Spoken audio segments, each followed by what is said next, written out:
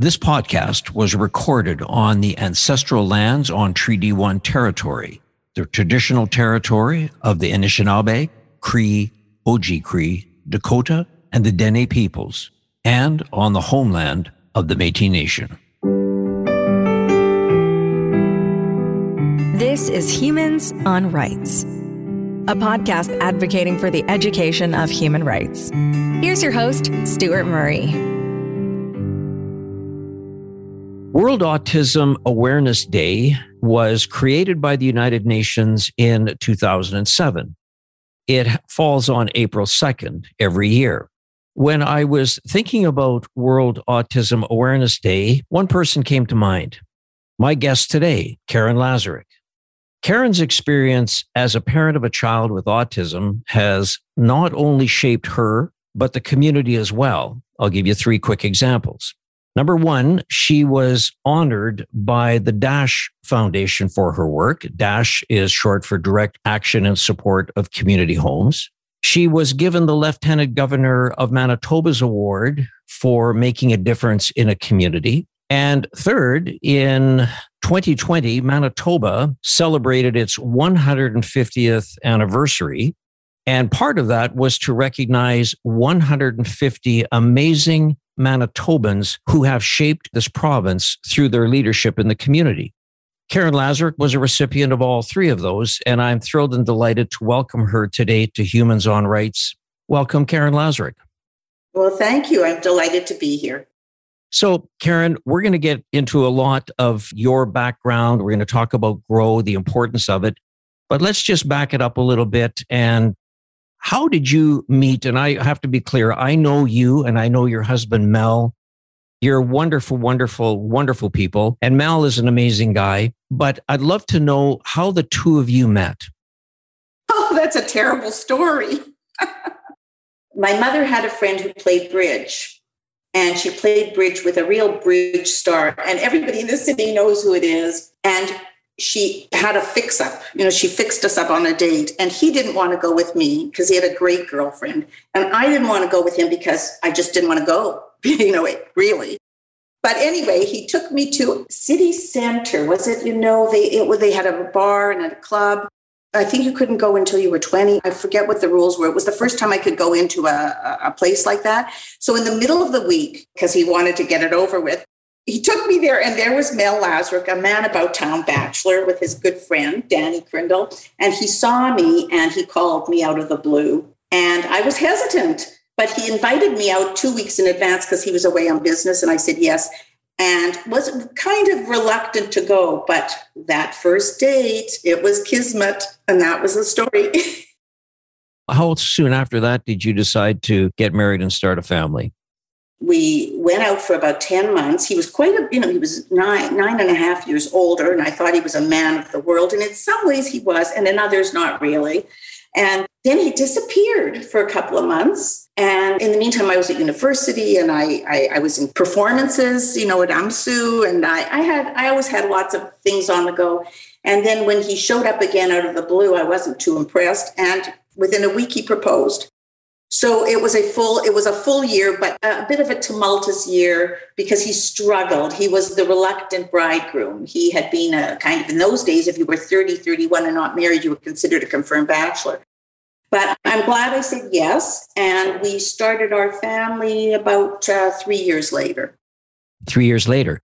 You made a comment, Karyn, about the fact that you were at university. And tell me a little bit about what were you studying at university?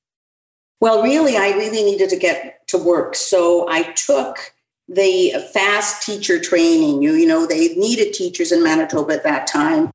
And I took it, and I was placed in a school really quite prematurely because I wasn't very experienced. And it was a classroom that had gone through 5 teachers between September and December. Not a good omen. I decided that after Mel and I got married, and I was going to go back to school. I always wanted to go into law, and I never fulfilled that dream. But I ended up with a different kind of a career. So I have a background in education, not a degree, actually. It was a 2-year program. And didn't get back for law school, I'm afraid. I mean, you've done so many other things. And again, it's always interesting to kind of get a sense how, and we talked about this before we hit record on this podcast about the word pivot. You're always sort of looking to see where you're at and then you're pivoting. I just want to pick up one thing and then we're going to get into conversations around autism and being a mother and what that looks like. But Karyn, I think, did you say you were involved in UMSU? And does that mean, did you do any kind of performing while you were in university? Did you take part in that? One year that was the era. It was a rock opera, and Max Tapper was in charge, and Victor Davies was there. When I look back on it, I kind of cringe, but it was a moment in time, and I did have one of the leads. So, and I did some time at Rainbow Stage too. As a matter of fact, when Mel and I were dating, I was doing Funny Girl or Hello Dolly. I think it was Funny Girl. And he had some business people in from Taiwan, and he took them to Rainbow Stage, and they actually thought I was famous, which was really very funny. I think Mel rather got a kick out of it, but I was just in the chorus. That's the proud, at that point, boyfriend, soon to be husband, right? And Jack Shapiro ran a fantastic program. Rainbow Stage was outstanding, long before The Roof and all of that, but the productions were great. Lillian Lewis. We had marvelous talent, both locally and Canadian, for sure. Yeah, and still do. It's amazing what happens at Rainbow Stage. Were you, as a young child, were you always interested in singing and performing? Is that something that you were interested in? My mother, I was an only child for almost 9 years. So as an only child, there's a lot of attention being paid to you. So there was dance lessons, piano lessons, no singing. A bunch of us used to go to the Manitoba Theatre Centre for classes with, I think it was Stuart Baker in those days, and Tim Henry was around. So he was a well-known actor in Canada. And so I was interested in the arts for sure, but I didn't see myself as being a performer. But you participated. You had fun. Obviously had fun with it. And I had a lot of fun, and maybe it prepared me for being able to deliver a speech, or, I think it's important to be able to speak publicly. And I think that those experiences probably helped. So now you're married with a wonderful man, Mel Lazareck, and you've started to raise a family. You've got 3 children, I think. 3 sons. And so, at one point, as you're going, you realize that your son, Jordan, maybe is a bit different than your other sons. And so tell us a little bit about, your instinct as a mother when you're raising children. Everybody has a personality when they're young, and that's the beautiful thing of different children. What sort of stood out from your perspective, Karyn, about Jordan? It wasn't a big mystery, Stuart, because Adam was born and he was precocious, and he was talking and walking and reading or memorizing stories. And he was like 1.5 years old. He was a big kid, and he took off. And 2 years later, Sam was born. And oh my gosh, that was the baby of, that every mother wants to just absorb. He was just delightful. And 5 years later, when I thought I was going to have a daughter, Jordan arrived, but I wasn't feeling great during the pregnancy. And I tell this story, and I hope it doesn't come off as if I'm sort of this very strange person, but maybe it will. But I had a dream. I had a dream, a funny dream, a disturbing dream of a surprise. And I woke up and I was disturbed. And I phoned my doctor and I went to see her. And I said, I had this dream. Is everything okay? And she said, what are you talking about? You have textbook perfect children. I have pictures of them on my wall. I said, I don't know. I'm worried about this pregnancy. And when he was born, the other 2 boys were born in June. Jordan was born in April. Right away, you could see there was something different. He was hypotonic. It really took the pediatrician a while to say something to me, but I said it to him. I said, do you want to tell me what you're looking at here? And he wasn't really sure. So I started right away, looking for help, both locally, and then we actually went to the Boston Developmental Clinic Center. And Karyn, just at what age is Jordan now? How old is Jordan?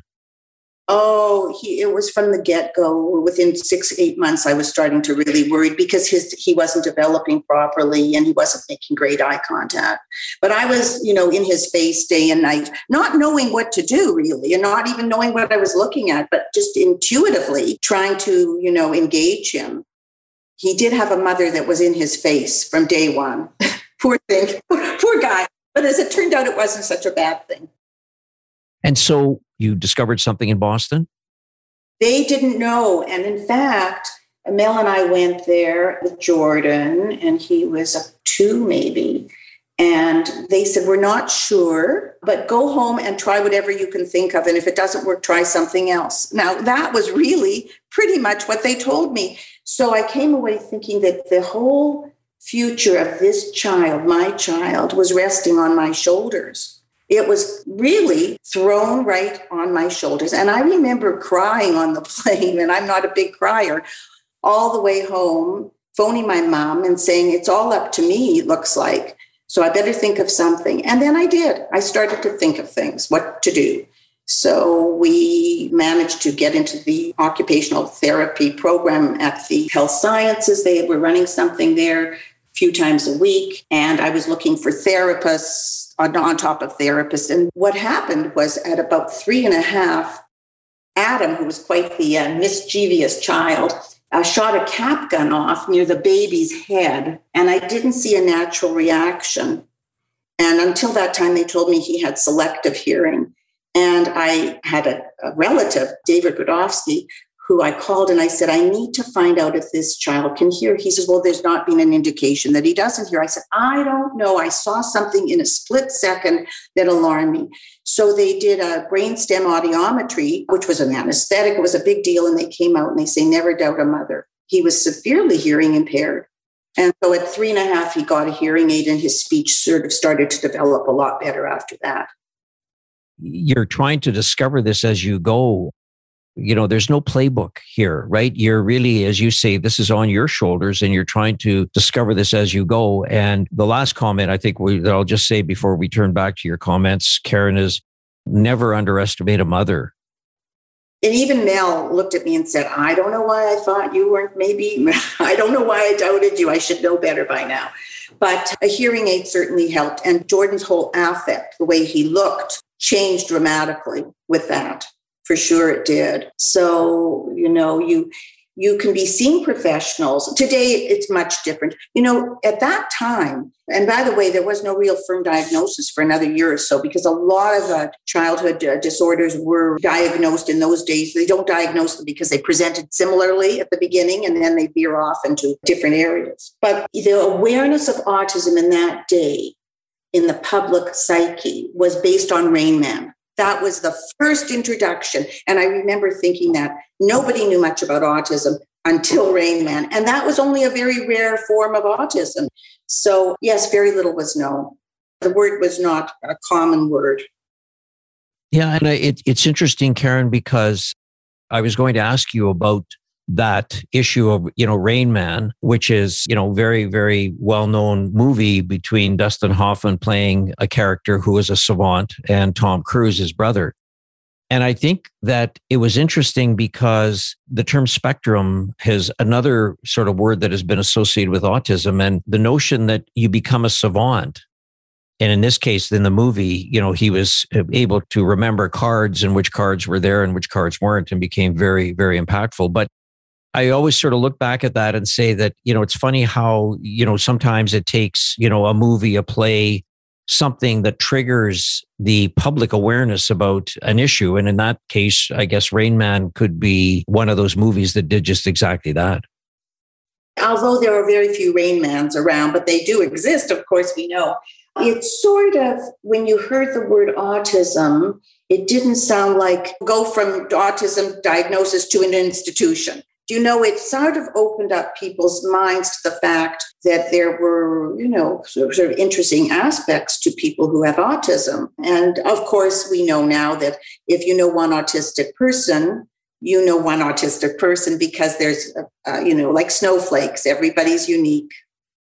Yeah. And so, Karyn, as you started to get a sense of, you know, Jordan's, where he was developing and how he was developing, how did you continue to transition for him for, say, as a baby toddler into becoming a younger person? How did that work in terms of your involvement? Well, it became, you know, the focus of my life, really. I mean, I had 2 other sons, and I wanted to be a good mother. And I laughed because Sam, my middle son, ended up being a psychiatrist. And I'm thinking, I think I tried my best not to let them down. And that's often what a doctor, Dr. Jack Perloff in those days was the doctor who dealt with most kids with autism. And he'd say, I don't want to have you come back. He didn't say it to me, but he said it to a friend of mine. I don't want you to come back with your other two kids. Make sure you can, balance it as best you can. And I really tried to do that. And I have to say that Mel certainly picked up the slack. He was, with hockey and this and that. But I was busy with therapy. I'm a big believer in therapy. So we had occupational therapy. Later on, we had movement therapy. We had speech therapy. I said we had therapy for the therapy.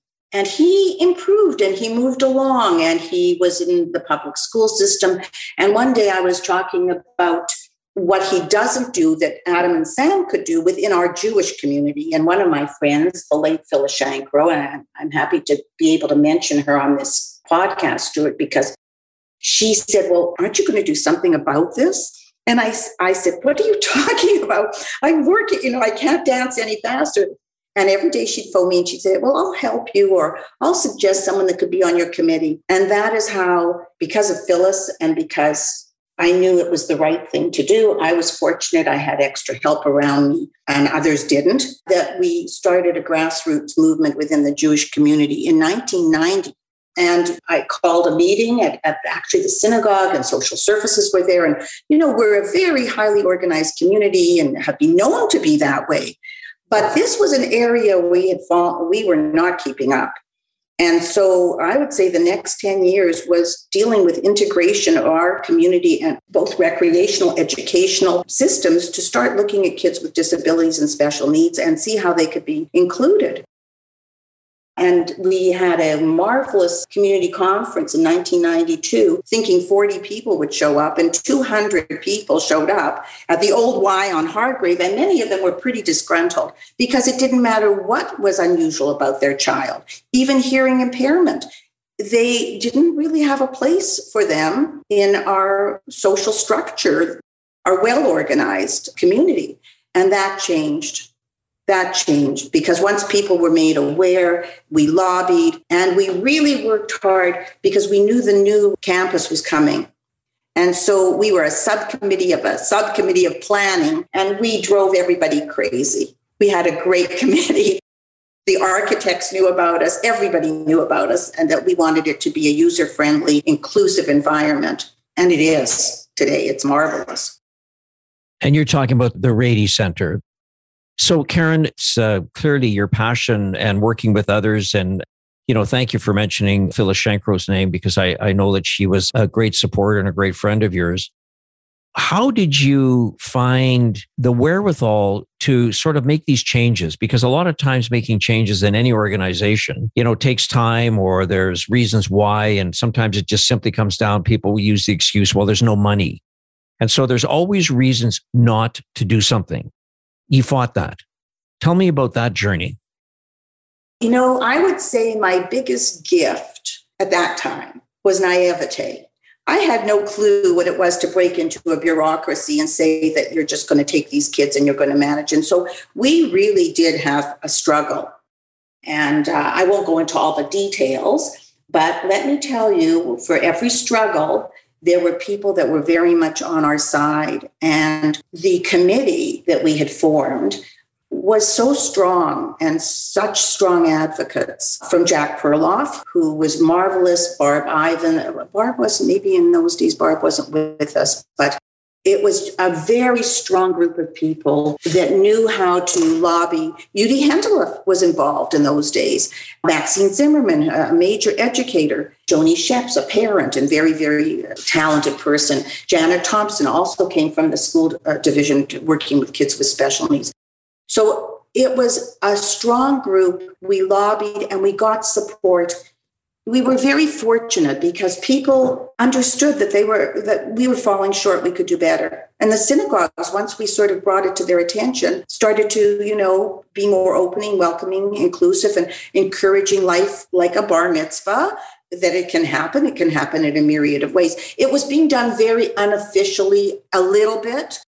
The camp BB camp. And the school, of course, at that time was really not taking kids with special needs. And they did say it was a money issue, that for some exorbitant amount of money, they could look at it. But once the head of that school left, fortunately, to Chicago, it changed.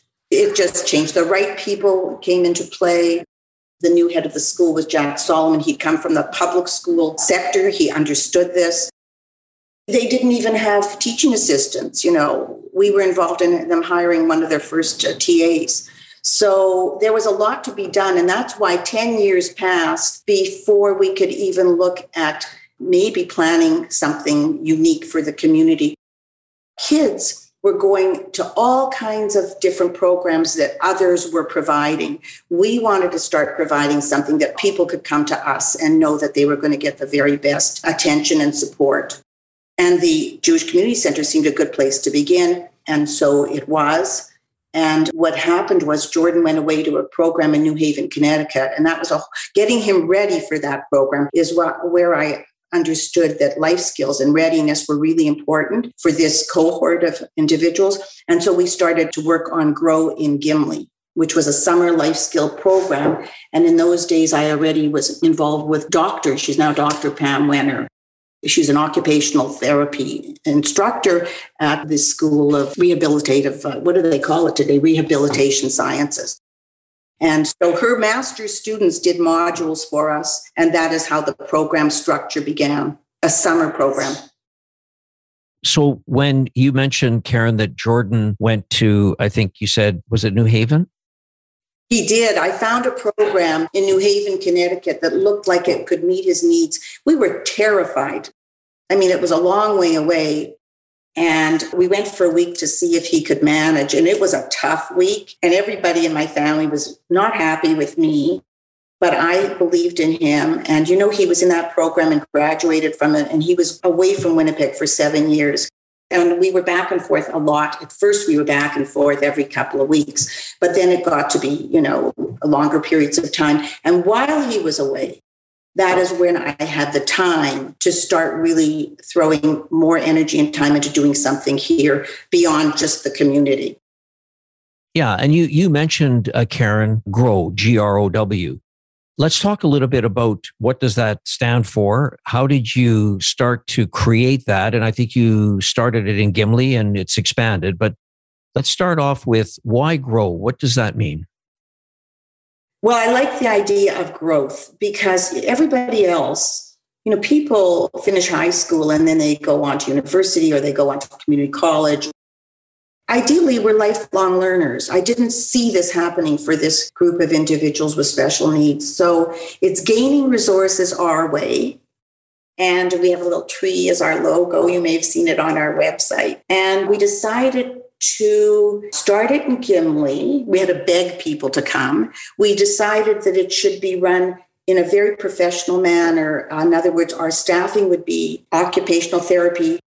All our staff, young students, would have that kind of background, the service, whether it was education, psychology, or occupational therapy. We were looking for that kind of instructor. The modules were developed under Pam Wenner's direction with her Master's of Occupational Therapy students doing modules for the program. We had a very rigorous intake program where the people that applied for it would be looked at. We put the groups together in a very specific manner for compatibility, for strengths and weaknesses, and there would be goals set. We run from the get-go a person-centered program. Others talk about it. It's almost impossible to do, but we were small enough and we had enough volunteer strength that we could do it. And we do it to this day. And it is one of the pillars of the program, person-centered program, which means we look at the individual, we set the goals specifically for them, and we measure. We do evaluations too, which is unusual. Yeah. So Karyn, you started this whole concept about trying to give accessibility to people who didn't have it, but a lot of that was being driven through the Jewish community. When you get into Gimli, now you've expanded it. I just want to make sure that people know that this is something now that is, it's being supported by the Jewish community, but it's for the broader community. Oh, absolutely. It was never intended to be anything but that. But, you have to clean your own house out before you start inviting in all your guests. I've never used that, analogy, but that's true. We had some real serious, hard looking at ourselves before we started to be able to offer something. And I wanted whatever we offered to be unique and extraordinary. And yes, it's absolutely a community program. And we have been supported over the years. It's true, in the early days, the Jewish Federation helped us with the funding, as it did the Jewish Foundation. But let me be clear that it was the United Way, it was the Winnipeg Foundation, it was Thomas Sill, and it was donors, people just saying that they cared about this. We set up a foundation. Actually, we set up a foundation before we had a program, which is unusual. Most people do it after, but we did it when Jordan had a bar mitzvah, which one it was in itself a big triumph. Instead of gifts, we started a special needs fund. And that today has grown quite a bit. There was a few things that were done by happenstance. I can't tell you that it was a well-orchestrated plan from the get-go, but it fell into place. Opportunities were there. We tried to seize them. And so we do have a special needs fund at the Jewish Foundation of Manitoba. Many people contribute to it. And we are able to use that money to have extras that, you can't, the government can do what it can do. But if you don't fundraise, if you don't have volunteers and supporters, we couldn't do much of what we do. And the fact that Jordan had a bar mitzvah, that must have been quite an incredible, it's a proud moment anyway. But, understanding sort of his journey and where he's been, that must have been really spectacular. Well, I went to the synagogue, and again, I have to say that Phyllis factored in. She offered her daughter, Michelle, as a tutor, and Michelle did a great job. And Jordan, I went to the synagogue, and they said, of course you can do this. And I said, I want a small bar mitzvah. And I said, but I think it's important, and we're going to establish a fund for people with special needs. Over 600 people showed up. And he said, Karyn, I thought you said it was small. People just came. It was a triumph for Jordan, as it is, it is a rite of passage. You have to prepare for it, to get up in front of people. You have to, interact, and you have to know when it's time to do what you have to do and time when you don't. And he did it all wonderfully well. And it was also, I think it served as an inspiration to some of the young parents there. Yeah, why not? You can do this. It was a glorious moment in our family's history, for sure. The fact that you have been so instrumental and so visionary to create GROW, starting in Gimli, then in Winnipeg, it has expanded tremendously under your vision and leadership, but you've brought so many people together. What are some of the things that are happening today at GROW, Karyn? Well, first of all, I want to mention that this year, 2022, our Gimli program will be 20 years old, which is hard to believe. And we're going to have a celebration in the fall and bring back anybody that worked with us and participated in the program. And we're going to do something. We're doing it in Winnipeg, I think. The newest endeavor is called Gain at GROW, and it's going to be a weekend.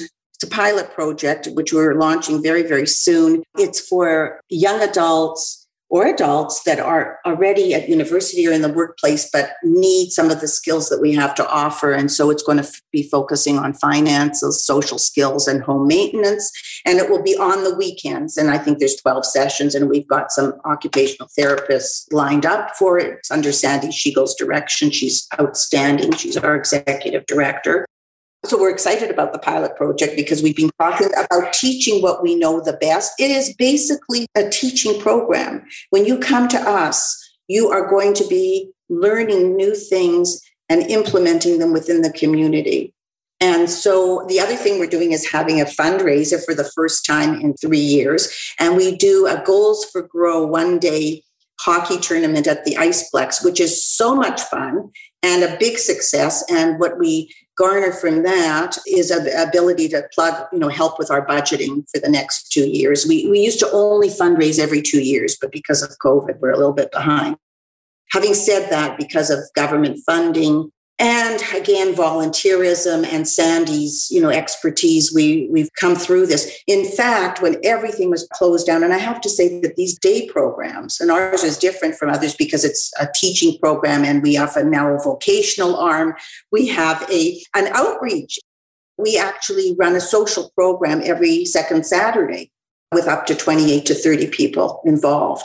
So there's many different arms of Grow now, but we managed to Zoom or offer support through the entire pandemic. Zooming twice a day with programming, bingo, where things were delivered. I mean, it was fun. Everybody got to see each other on the screen. I was so proud of Sandy and her team. We tried to keep as many staff on as we could. Some couldn't. And there was CERB, of course, and those with young children, it was pretty difficult. But for the most part, we did our best. And I have to say something about Grow in general that I think is really worth mentioning. There is a culture there because of the person-centered approach that even when somebody's with us and they've moved on, they come back as volunteers. We have one young man who's in the school system now. He comes back and runs book club. We have somebody that worked for us for a short period of time who has a big job in the community. I'm not going to mention who she is. And she's on our governance committee and is helping us with our fundraiser.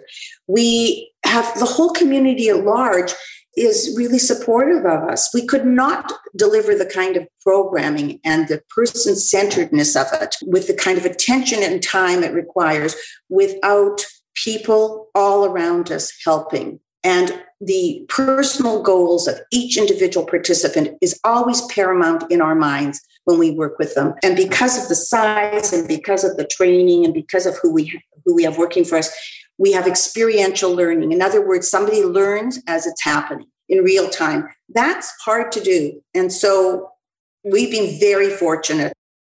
There's been so many who have been part of the success of this program. And my goal, of course, is to continue to expand and grow our services. Because when families come in, we always considered ourselves a transitional program between us to moving them into their own apartments or wherever they were going to live more independently, to helping with vocation. There's many others that are doing a great job with vocation. We were kind of forced into it because people don't really want to transition. So we don't call ourselves transitional anymore. And so, Karyn, one of the things you mentioned is that you're person-centered. How do you make that decision? How do you decide when you're that person-centered? How do you do that when you look at the criteria that you're going to work with that individual on? First of all, it was long before this term was being, used. It was part of the way that the School of Occupational Therapy looked at individuals, what you need to succeed and function best. And we just decided this is how we wanted to operate this entire program. But it's not easy. So our staff is trained. They know if they're occupational therapists, they're very comfortable with this philosophy. Goals are set by each family. They're set for Gimli and they're set for Winnipeg. Where are you? Where do you want to be? What's important to you? And those goals are the participant's goal, number one. Their families have input, of course. And we really try and move them on their pathway. One young lady wanted to work in a daycare. She's now working in a daycare. And she's still, still with Grow. She's been very busy lately because there's been so many people off with COVID. So she's being called on all the time. Sometimes you want to achieve an academic goal. We'll help you with that too. There's support for what you want to do. Jordan wanted independence, and boy, is he independent. So if it meant he had to pick up more skills or be reminded of what those skills, needed honing, that's what he gets. And what's really beautiful is there's such a fabulous sense of community. Everybody wants to belong to a community. We want Grow participants to belong to the community in general, but there's also a community within the community. There's friends. This is very important, and they're fantastic people, both our participants, their families, and of course, I can't say enough about our staff, and then our board of directors, who in some cases are parents, but they're parents with a degree in psychology or business. We've had wonderful people on our boards and wonderful volunteers, and it's a working board. People do take on jobs. So you've done an amazing amount, Karyn, around autism. I mean, you're a mother of a child with autism. To go through all of the changes and the adjustments that you've done, it's really quite a tribute. And, the fact that I was open this podcast with 3 amazing awards that have recognized you. And I know you always say it's not about me, it's about the community, but it really is about you. And, what you've been able to share with us today on this podcast is always a sense of hope, because I think when parents raise children, they just want the very best for them. And as you said, I think your term was, all children are like snowflakes. They're individuals. They're different. They're very unique. And the fact that you have been able to raise 3 wonderful young boys, and I know that you now have grandchildren, I would like you to just share with those that are listening, what would you like people to think about on World Autism Awareness Day, which is April 2nd? What sorts of things would you say? I just would ask people to think about this. Well, that there is a place for people with autism within the community. They have lots to contribute. They belong, and that one should not give up hope. Hope is really important. And I remembered Jack Perloff saying to me during a very difficult period for Jordan, when he actually lost all his hearing and had to have a cochlear implant, he said, when you give up hope, you've given up. And hope should spring eternal, because there's lots to be hopeful about. Our community in particular, I have to say, Manitoba, if you're going to have some need, this is a pretty good place to have it. I think that you don't have to look very far to see people that care, that will be supportive with their time and their money in some cases, but often with their time and their expertise, and that one should always look ahead, because I do believe that the future is bright and good. And if you look at just grow, we will continue to grow. And I hope we have more and more to offer more and more individuals. That's a great way to end our conversation, Karyn. I want to just say one more time how delightful it is to have an opportunity to have you on Humans on Rights to talk about issues around autism in a very personal way. I mean, being the mother of a child, that is something that you shared beautifully. I would just like maybe to close this conversation to say to you, tell me, what is Jordan? How old is he? And what is he doing today? Jordan, on April the 2nd, will be 41 years old, and he's my baby, which is shocking to me, really. He works in the morning at the Rady, and he knows everybody at the Rady, and he can't go anywhere in the city that people don't say know him. We have no idea. I think he has sort of, the secret lives of Walter Mitty. Jordan has a life very separate from us. We're always surprised to who he knows, where he goes, what he sees, and how people respond to him. And, he's very well liked because he's a great guy. He's kind and he's thoughtful. He just got over COVID. So he had a weekend of being removed from everything, and he found that difficult. He'll be at the GROW program this afternoon. He works out with a trainer. There might be book club today. I don't know what the schedule is. The GROW participants are in the Manitoba Marathon. They have, as I mentioned, the book club. They have golf lessons in the summer. There is all kinds of enrichment. Jordan is part of all of that. And on April the 11th, he's hosting a birthday party at the VIP Theatre on McGillivray. He loves movies. And so in honor of his birthday, he's invited everybody to the VIP Theatre to celebrate his 41st birthday, but we're pretending it's his 40th. He's a very busy person. Don't let anybody ever tell you that people with autism want to be alone. They do not. What a great way to share, where Jordan is at. He is obviously an amazing, amazing young man. It's one of the 3 incredible sons that you raised. And I give you tremendous credit for what Jordan has done. But I also think that one of the things that it takes strong parents, committed parents. And I don't know if I'm out of bounds by calling both you and Mel Menches, but I think you are deserving of that title. And Karyn, I can't thank you enough for spending some time with me in conversation on Humans on Rights. Thank you so very much. Thanks for having me, Stuart. Best to you and Ashley. Humans on Rights is recorded and hosted by Stuart Murray. Social media marketing by the creative team at Full Current in Winnipeg. Thanks also to Trixie May Bituin. Music by Doug Edmond. For more, go to humanrightshub.ca. Produced and distributed by the Sound Off Media Company. I'm Andrea Askowitz. And I'm Allison Langer. And we are the hosts of Writing Class Radio, a podcast, but we are so much more. We have writing classes. So if you are looking for live online classes where you can join a community, write to a prompt, get feedback, and get better, check out all our classes at writingclassradio.com. And listen to our podcast wherever you get your podcasts and at writingclassradio.com.